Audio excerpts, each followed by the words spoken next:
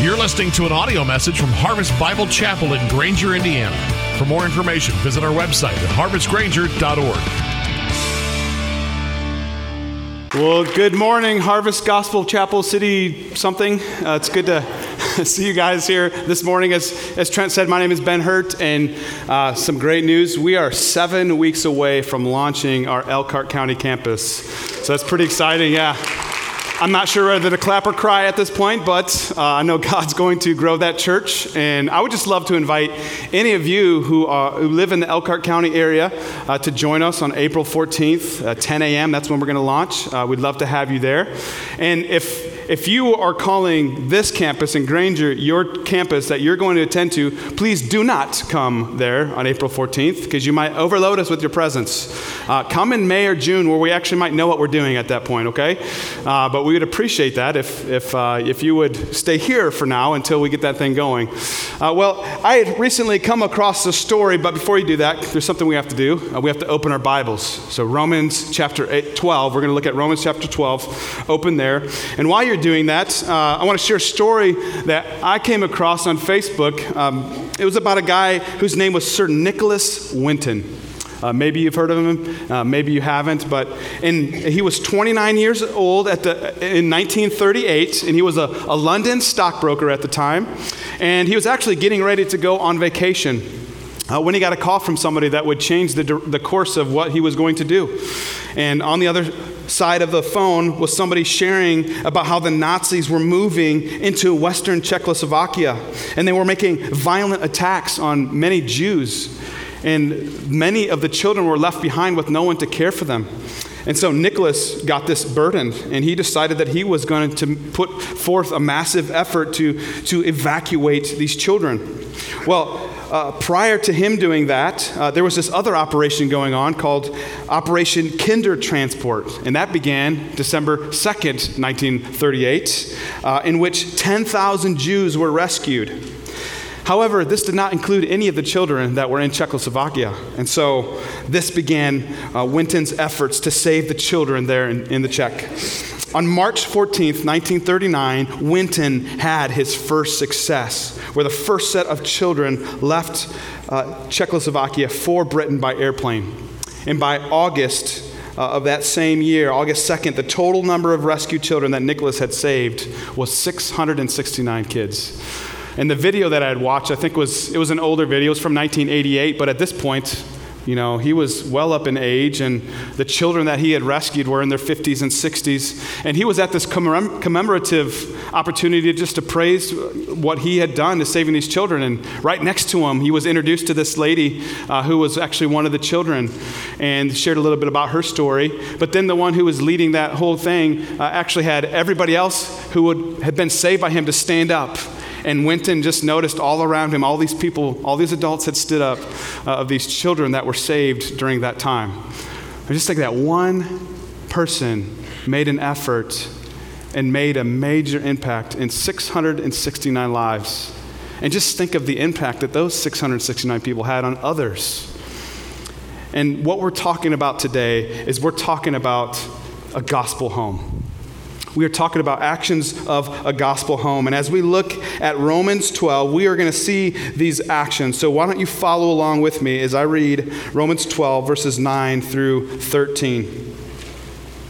Let love be genuine. Abhor what is evil. Hold fast to what is good. Love one another with brotherly affection. Outdo one another in showing honor. Do not be slothful in zeal, but be fervent in spirit. Serve the Lord. Rejoice in hope. Be patient in tribulation. Be constant in prayer. Contribute to the needs of the saints and seek to show hospitality. Well, during this month of February, we are making a big push for people to get involved in gospel communities, or what we call small groups. And over the last couple weeks, we've kind of been working through this statement here. We are a gospel city established in gospel communities, found in gospel homes, which can consist of gospel citizens living sent. And so Tyler, a couple weeks ago, Tyler Holder shared about the fact that we are a gospel city.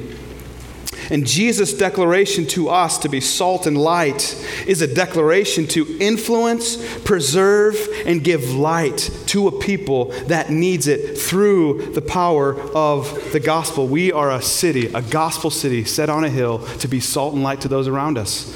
And last week, Micah took us to the book of Acts, where he laid out the foundation of gospel community that we see in chapter 2 there. And that foundation is founded on our response to the gospel. And so what I want to focus on today are gospel homes. Gospel homes. So what exactly is a gospel home? Well, first of all, if you're single, maybe you're thinking, well, this doesn't really apply to me. I'm not a gospel home. I'm just by myself. I'm not speaking about specifically husbands and wives and families with children. This is for everybody. Each of you represent some kind of gospel home. Really, what we're talking about is the environment that you create. So when people are hanging out with you for a certain period of time, maybe they're coming to your house or you're going out to dinner, how would they characterize you? How would they feel after being around you? And so what we have here, if you were to break it down, you actually see there's 13 commandments, and that's kind of overwhelming, 13 commands to do. So we can break it down into 4. So here's 4 actions, and I'm going to give you the first one right here. A gospel home loves.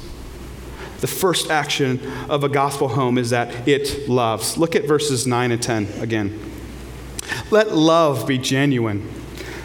Abhor what is evil. Hold fast to what is good. Love one another with brotherly affection. Outdo one another in showing honor. So let's just spend some time talking about the fact that let your love be genuine. Now, if you have a different version of the Bible, your version may something like, let your love be without hypocrisy. In other words, let your love be real. Don't put on a mask. Don't be fake. Don't be faking that. But here's the thing we got to understand about love. That word, we have a tendency in America especially, I don't know about other countries, but we take words and don't we kind of strip them of meaning? Like we just kind of throw the word love out there. I love Taco Tuesday. I love chocolate. I love animals. But then we mix it in with other things that are far more important than that. I love my spouse. And I love baptism. Wasn't that great just to see all the baptisms that we had a couple weeks ago? I love seeing the work that Jesus is doing in other lives. I love Christ. But what exactly does love mean when we throw all these things that we say we love? Well, if you've been a part of the church for any period of time and you've been seeking the Lord for much of your life, there's a chapter you probably think of when you think of love. Maybe if you were married, that was a chapter that was read at your wedding. But I think of 1 Corinthians chapter 13. One that we should go to over and over again. Whenever we come across that word love, this is agape in Greek, if you're one of those Greek scholars. I'm not, but that's the Greek word for it. And anytime we come across that, I think it's helpful for us just to, let's go back. Let's look at what 1 Corinthians 13 says about love. So let me just read that for you right now. 1 Corinthians 13, I'll start in verse 1. If I speak in the tongues of men and of angels, but have not love, I am a noisy gong or a clanging cymbal.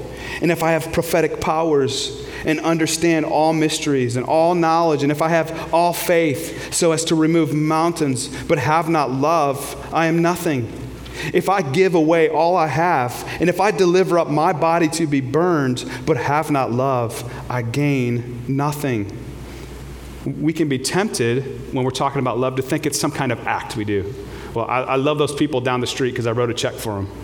But that doesn't necessarily it means that you love someone when you're doing an act of service. Love goes deeper into the heart. Listen to what it says as we go further in verse 4 of 1 Corinthians 13. Love is patient and kind. Love does not envy or boast. It is not arrogant or rude. It does not insist on its own way. It is not irritable or resentful. It does not rejoice at wrongdoing, but rejoices with the truth. Love bears all things, believes all things, hopes all things, endures all things. Love never fails. So for those who know you best, would they describe you this way? Would they say, you love this way? This is the way we're called to love. Let's just pause for a second to think about what is hypocritical love then? So we got a description, an understanding of what genuine love looks like. What does hypocritical love look like? Well, what I think of is I think sometimes we just want to do fellowship with people of our own choosing.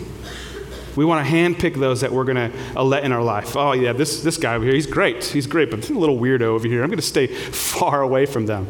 We can tend to do that, and we can. That's a hypocritical love when we're putting characteristics on who we will choose to do life with. And some of us, when it comes to getting into a gospel community or into a small group, we have all these different things that our criteria that needs to be met. Like maybe it's, you know what, I'm only going to be in a small group of singles. Don't want to be around married people. I'm not married people, don't want to be around them. So only single people.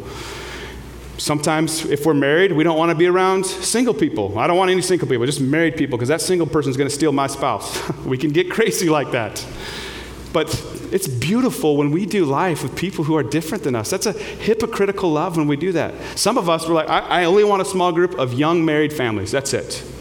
And with children. There has to be children. And then there's others of us who are like, I don't have any children. I don't like children. I don't want any children around me. And we can have all these stipulations on love, but that's not love at all. Like love is looking for people who God brings in their path, whoever that may be. And so let me just encourage you, if you're not in a small group, and maybe that's a reason why you're not, let me just encourage you to reconsider your motives for being in a small group. Like, let it be an opportunity for you to love somebody else instead of being loved or feeling comfortable. Like, pursue genuine love, not hypocritical love. We see another description of love in verse 9. Love abhors what is evil and holds fast to what is good. In other words, we should hate evil. We should detest the things that are false, that go against what God has called us to do. They should not be a part of our life. But some of us, we can be tempted in our own private world to think, oh, you know what, this my entertainment choices doesn't matter if I'm not letting anybody else know what it is. It's fine by myself. So there's a little bit of violence. There's a little bit, so there's some crude humor to it. Maybe there's a little bit of sexuality that I shouldn't let in my life, but it's just private and it's not going to bother me. And so we open up this door to allow evil into our lives. How many of you grew up mainly in the 80s? Any 80s people out there? 80s were so much better than it is today. Like if you were born after the 80s, like you're never going to believe this. We actually rode our bikes without helmets. Crazy, right? Like the stuff kids wear today, it's like they're going to they're like part of the SWAT team. That's what it feels like. And guess what? We also didn't wear seatbelts. And I remember as a child actually sitting in my dad's lap in the driver's seat driving the car as a little child. It was awesome. Sure, there's occasions where you're sitting in the back and mom slams on the brake and you end up in the front seat, but hey, it was a blast. It was awesome. Well, this one particular day I remember, we went to a store and there was this awesome gum called Tidal Wave gum. You guys ever have that? It was these square pieces of gum and you just bite into it and this wave of sugar just rushes into your mouth. Just awesome, so good. And I asked my parents if I could have some and they said no. And so I did what any good Christian boy would do. I stole it. And I brought it home and hid because I didn't want anybody to find me, but I got caught. I was too young to realize that under the kitchen table was not the best place to hide. But isn't that true what we do in our lives when we allow evil in? Right? We know, something deep inside knows what we're doing is wrong, and so we isolate ourselves. I isolated myself from the people who love me most because I knew what I did was wrong. And when we're not detesting and hating the evil stuff in our life, that's what can happen. We can begin to pull away from community. Maybe some of you are here because you've been burned in the past, and for you to even get here is like this huge step. Praise the Lord that He brought you here. Let me just invite you. If there's anything evil in your life, turn away and cling to what is good. Just get the picture here when you study that, be glued to what is good. Hold tight to the things that are good. But sometimes we can even go a little bit too far when it comes to hating evil.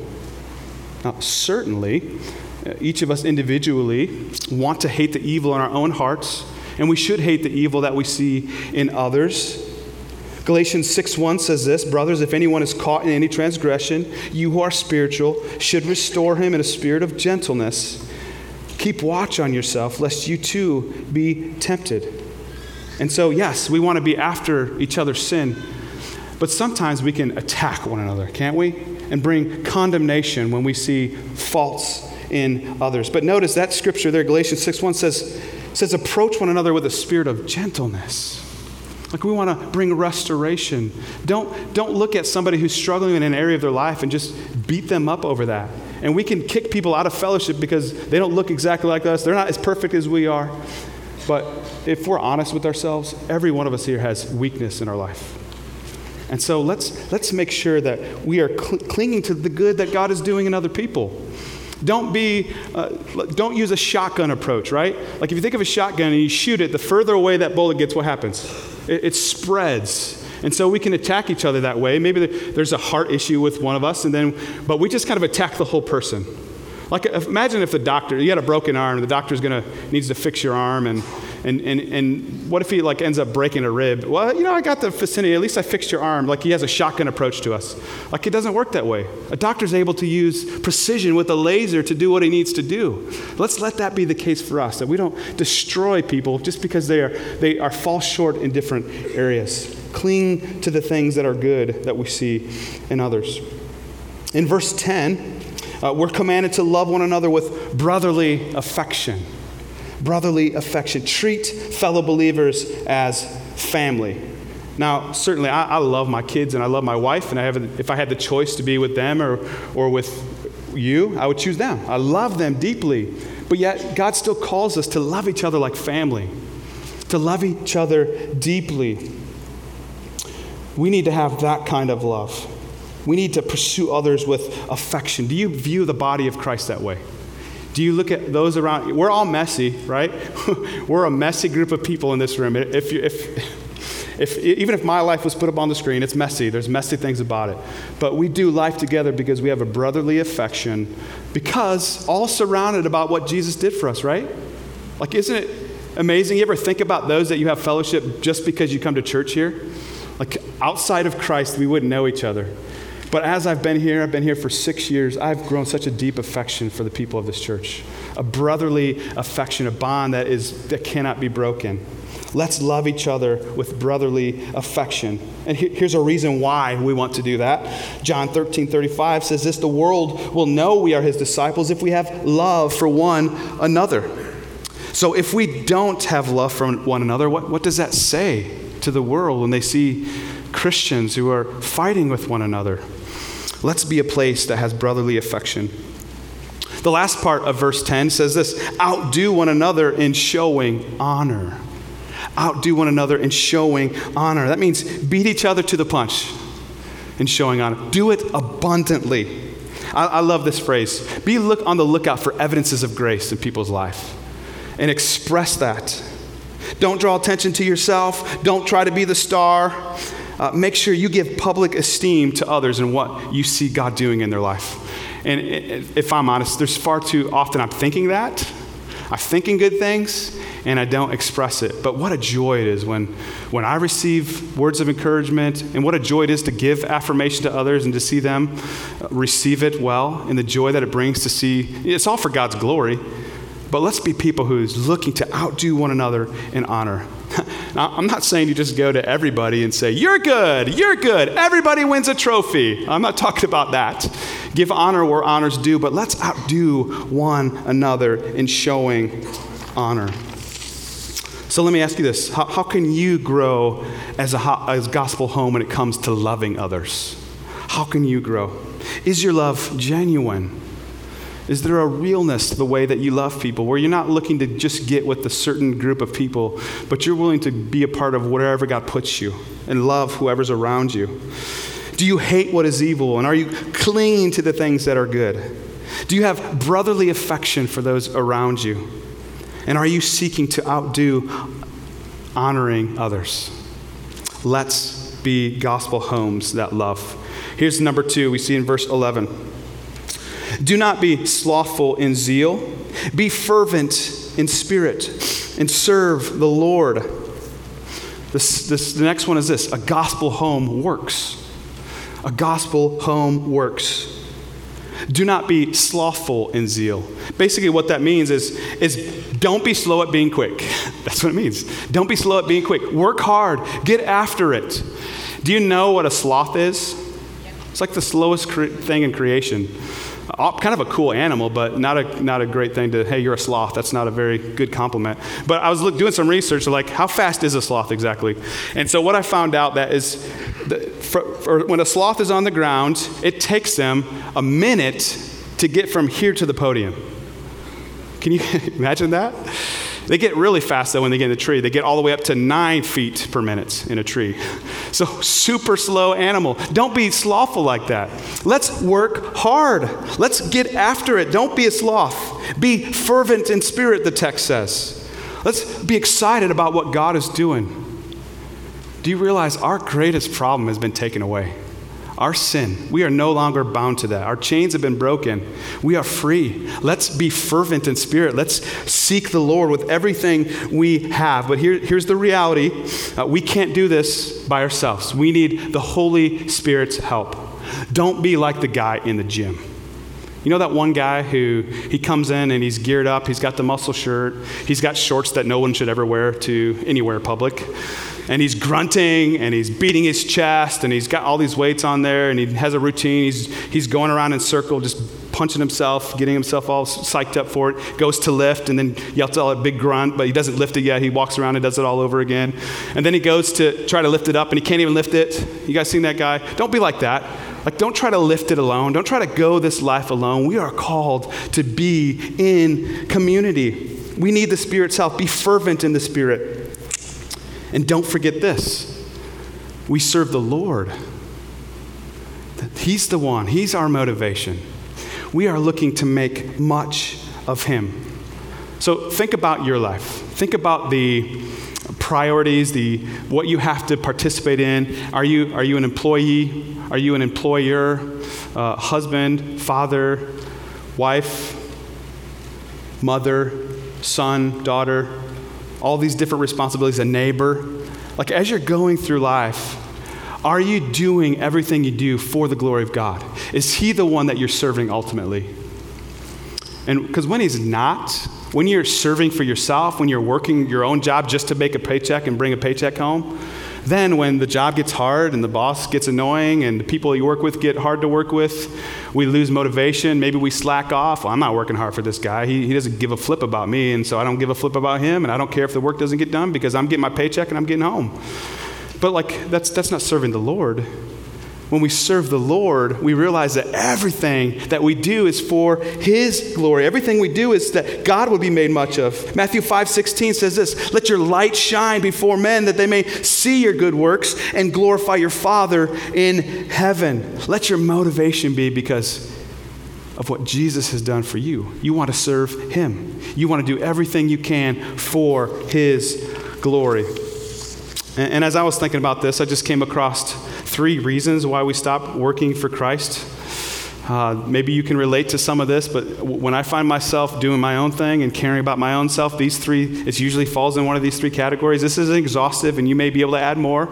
But number 1, the reason why we stop working for Christ is we are forgetting the gospel.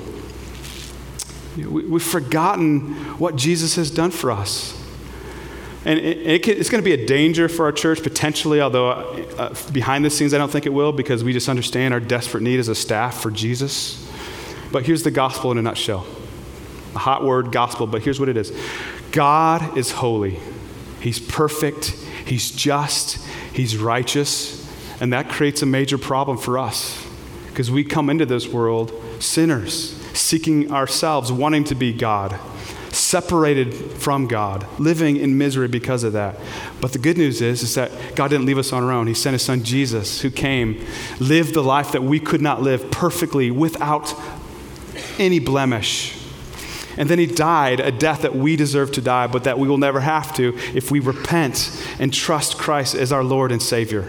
That's the gospel. And when we live that out every day, preaching that to ourselves, we're going to be motivated because we want to give all the glory back to Christ. And when people see our good works, we can point them back to Christ. Like, why are you working that way when your boss is who your boss is? It's because I don't work for him ultimately. I work for my Savior who paid the price, and it opens the door for the gospel because you're a hard work.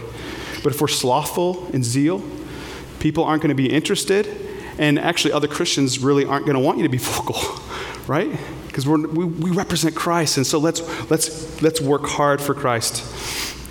Don't forget the gospel. Number 2, we aren't abiding in Christ. We stop working when we stop abiding in Christ. Easy to do. Just that song even that we sang. Sometimes we can go through the motions and just sing another song. But if I'm honest, when I look at my life and I see the seasons of drought that I've experienced, the most common thing I see is the fact that, man, I haven't really been abiding in Christ. I haven't been in his word. I haven't been seeking him in prayer. Now, certainly there are seasons where we're still seeking him, but we're still dry, and God allows us opportunities to point our hearts back to him. But let's abide in the vine. Let's abide in him. Let's seek after him. Let's be in his word. Let's be men and women of prayer. Don't forsake it. There's no easy pill that we can take that is going to snap us into godliness. You know, sometimes we get ourselves all worked up. Tomorrow I'm going to read the Bible, and I read, and we're waiting for some magic thing to happen, and it doesn't come, because it comes over time as we keep abiding in Christ, as we keep filling our minds with the Word of God and allow that Word to affect our hearts. Abide in Christ. Here's the third reason why we stop working for Christ, because we're going at it alone. We're going it alone. We're trying to do things ourselves. And we think we got it. I don't need anybody else, just me and Jesus. And maybe that's you. Maybe you find yourself in a place where I don't trust anybody. I'm doing my own thing. Man, you're going to have a hard road if you don't have some other brother or sister coming alongside you to carry you. All throughout Scripture, there's this theme that we were saved to be in community. We don't just do small groups because that's what every other church is doing and that's the hot thing. We do small groups because we look at the Bible and we just see that we're called to do fellowship. We are called to do life together, to pick up each other's burdens. And so if you're not yet in a small group, let me just encourage you, right after the service, head straight out those doors. You see those tables. There are people who love to get you in a group. And if you're waiting, keep pounding them. I encourage you. Just keep pounding them with emails every day until they get you in one. I'm sort of joking, but sort of serious too. Like, we need community. We can't do this alone. We need others around us to help us in that. A gospel home works. Here's the next one we see in verse 12. Next action. Rejoice in hope. Be patient in tribulation. Be constant in prayer. A gospel home hopes. A gospel home hopes. And as you look at that verse, each of these kind of feed off one another. Like you need the first one in order to get to the second one, which reminds you why we need the third one. So what we see first there is rejoice in hope. What is hope exactly? Well, you look at the world and how it defines hope. It's very, very different than what the scriptures say. You know, we say things like, man, I sure hope my team wins this week, or I sure hope that mom makes tacos on Tuesday, or I sure hope that we get to go on vacation this year. Those are all wishful things that we don't know are going to happen. But here's what biblical hope is. Biblical hope is looking forward in confident expectation. Looking forward in confident expectation. Very different wording. There's a confident expectation that we have as believers in Christ that what we're experiencing in this world right now is not what eternity is going to be like. And so we don't live for the things of this world. We're not trying to do everything we can to protect what's going on here. And when we try to do that, there's a lot less rejoicing. But when we rejoice in something that can't be taken away from us, the fact that eternity is coming, we get to be with Jesus all the time with no distraction, no more pain. Those of you who are dealing with pain and suffering physically, emotionally, there'd be none of that in heaven. No more suffering, no more sorrow, no more bad news in heaven. Just rejoicing with our Savior and with other believers. That's the hope that we have to look forward to. And again, that's a common theme you see, especially in the New Testament, of look forward to what's to come. Put your hope, rejoice in what's to come. Don't put all your eggs in the basket of earth. This is not what glory is going to be like. In fact, think of the greatest thing that you think heaven could be like. It's going to be far greater. It's going to be far greater than our greatest thoughts. We're going to be with our Savior. Rejoice in hope. The text also says, be patient in tribulation. And so the reason why we need to rejoice in hope, because tribulation's coming. You've heard this before, probably in some form or fashion. There's 3 types of people in this room. There's some of you who are in tribulation. There's some of you who are just getting out of tribulation. And there's some of you who are getting ready to head into tribulation. And if we're not rejoicing in hope, then that tribulation is going to wreck our current world here. But we can be patient in tribulation because we know the scriptures say that God is working everything for the good of those who love him.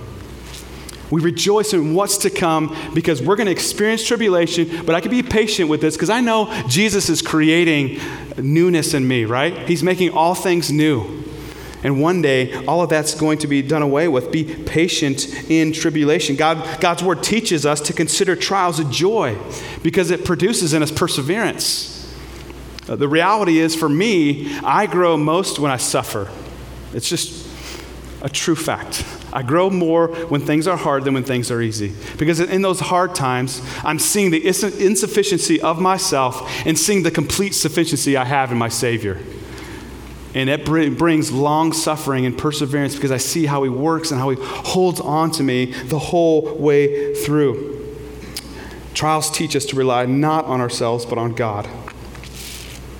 John Phillips says this, the Christian does not rebel in tribulation, nor rashly accuse God. He is patient, knowing that God is too wise to make any mistakes, too loving to be unkind, and too powerful to be thwarted in his ultimate aims. We serve a mighty God. He's too good. He's too good to use the suffering to harm you. He's working everything for our good. And being patient means that we remain behind. We don't move too far out in advance, waiting for things to change. We hold in God's timing and trust that he is going to move us out of this, take us through it in his timing. We don't grumble, we don't grow restless, but we wait for Christ to do his work. Now, the reality is we face tribulation, and what I'm not saying is that we should just love when hard things come. That's not what the scriptures say. It doesn't say rejoice like, yes, my life is awful, but it's great because I should just say it's great because that's what we should do. I'm not saying that. Rather, in our mourning, we don't mourn as those without hope. We mourn as those who have hope. We rejoice in what's to come. And when we complain about hard things, it's as if we are telling God that he doesn't know what he's doing. When we allow the suffering in our life and we argue and grumble, it's if we are saying that God's not really on the throne and we know better. So we endure suffering patiently. We mourn, but we mourn as those who have hope. And then we see also that to be constant in prayer. So because of the fact that tribulation is coming, or we're in the midst of it, let's be constant in prayer. Let it always be something that is on the tip of our tongues, that when we're going through trials and we're going through suffering, that we learn that the first place we go to is the throne. We go to God in prayer. That's what he calls us to. But if I'm honest, there are multiple reasons why I don't pray. And so I'll share these with you. Maybe you can relate. But sometimes I just don't pray because I think I can handle it on my own. I got this. I can do this. I got that pull the bootstraps up mentality where I think I don't need God's help. I don't need anybody's help. It's not a big deal. I can do it. And sometimes, if I'm honest, I just don't think about praying. You ever go through suffering and you just continue to deal with it and you're maybe anxious about something for a long period of time? I've gone days and then I realize I have not prayed 1 minute about this. And get on my knees and invite others in and share others to be praying with me. And it's amazing to see how God works when we go to him in prayer. Sometimes I think I'm beyond prayer. I'm just too messed up. This habit has been so ingrained in my heart. I'm never going to stop eating M&Ms. They're everywhere here in this building. We can get so caught up in the things that we struggle with that we just lose hope. And I'm just always going to struggle with this. This is my lot in life. Sometimes I don't think it will help. I don't think prayer will help. God doesn't care about this little thing. That's not a heart like, oh God, you don't care. It's just like I feel selfish asking you this prayer. You ever do that? Like feel selfish, well, I don't deserve to have life go easy for me. We're in the process of moving and there's certain things we're praying, and it can be tempting for me to say, I don't have a right to say I like a nice house and a nice neighborhood, but like God still delights to give good gifts to his children. Now, we should stray away from the prosperity gospel that says we deserve all these good things, but God desires to give his children good gifts. And the last reason why I don't pray is sometimes I just don't know how to. You ever find yourself there in a pit, in a dark place, and you don't know what to pray? Well, the beautiful thing about the scripture is that the Spirit intercedes for us in those times. He prays when we don't have the words to do that. So what keeps you from being hopeful today? Are you living for the joys of this world rather for the hope of eternity? And so you can get caught up in trying to build your kingdom here? Maybe you find yourself complaining about the tribulations that you've experienced rather than being patient, trusting in your good God who is going to bring you through that. And maybe you find yourself like me when it comes to prayer. You just struggle to do it. You forget, or there's multiple reasons why you don't do it. Well, if you're here today and you're one of those who feels, I just can't bring this to God, I'm too unworthy, let me just remind you of what Hebrews 4 verses 15 and 16 say. For we do not have a high priest who is unable to sympathize with our weaknesses, but we have one who is Jesus, who in every respect has been tempted as we are, yet he was without sin.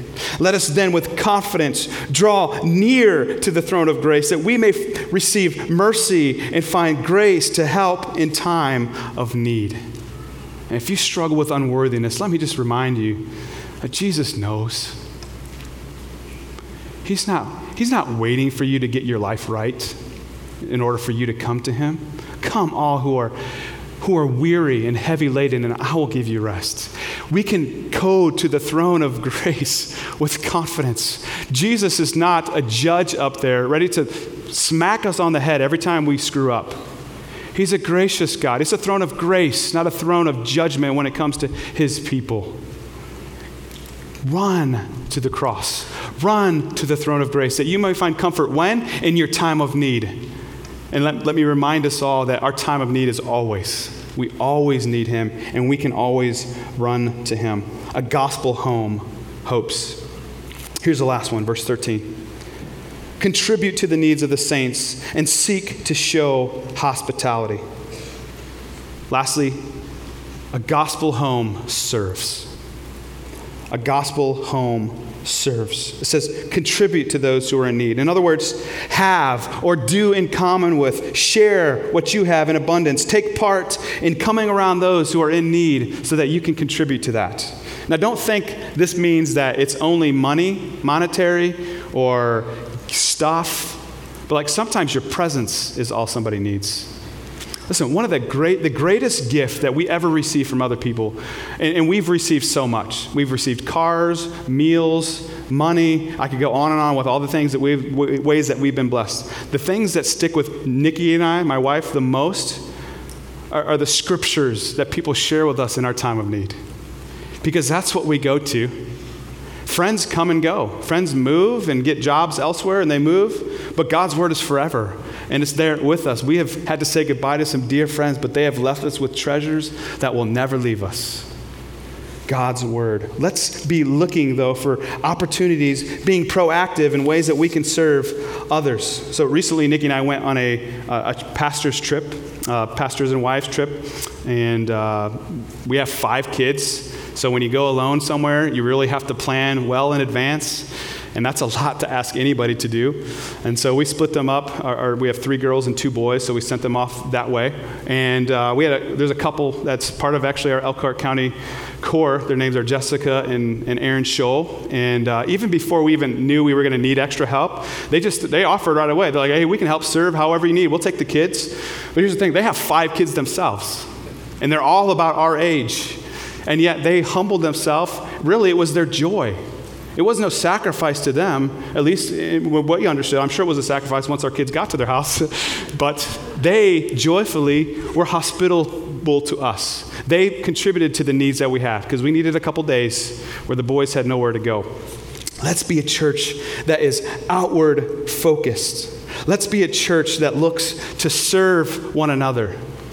Let's not be a church that are just full of those who come and sit in their seats and just receive, and nothing goes out, nothing is giving. We're not connected to other people.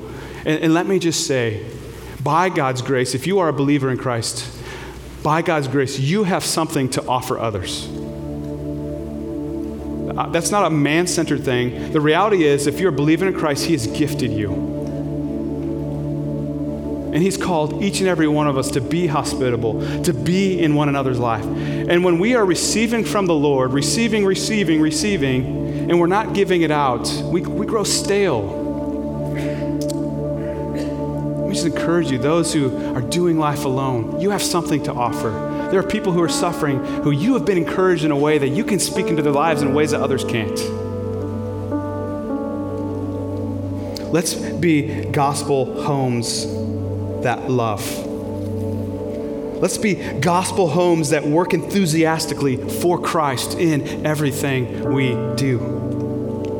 Let's be gospel homes that hope in the midst of tribulation, so we can show a world that desperately is looking for people who are joyful despite their circumstances.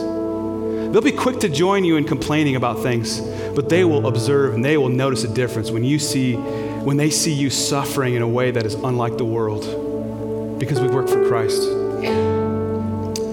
And let's be gospel homes who are serving others, who are looking for those who are in need. Sometimes that's messy. Sometimes that means we're interacting with strangers who don't look like us. Maybe they're not the same color, as Micah shared last week, just about doing fellowship with those who are in different contexts of culture than we are. We may prevent ourselves from serving because we look at their kids and realize, I don't want their kids hanging around my kids and messing my kids up. But maybe your kids would do the messing up. But let's be people who seek the Lord, seek opportunities to serve one another. And I'm convinced of this. We are a gospel city, a light meant to shine to the world, made up of gospel communities, of small groups who are serving one another. But the reality is you can't have a solid gospel city without solid gospel communities. And we can't have either one of those without solid gospel-centered homes. And take this scripture this week. Seek the Lord. How can you grow? Be encouraged that the Lord's working in your life. If He brings conviction, that's God's grace too. But be hopeful to realize that He gave everything for us. Let's be gospel homes that seek God's glory alone. Why don't you stand with me as I pray?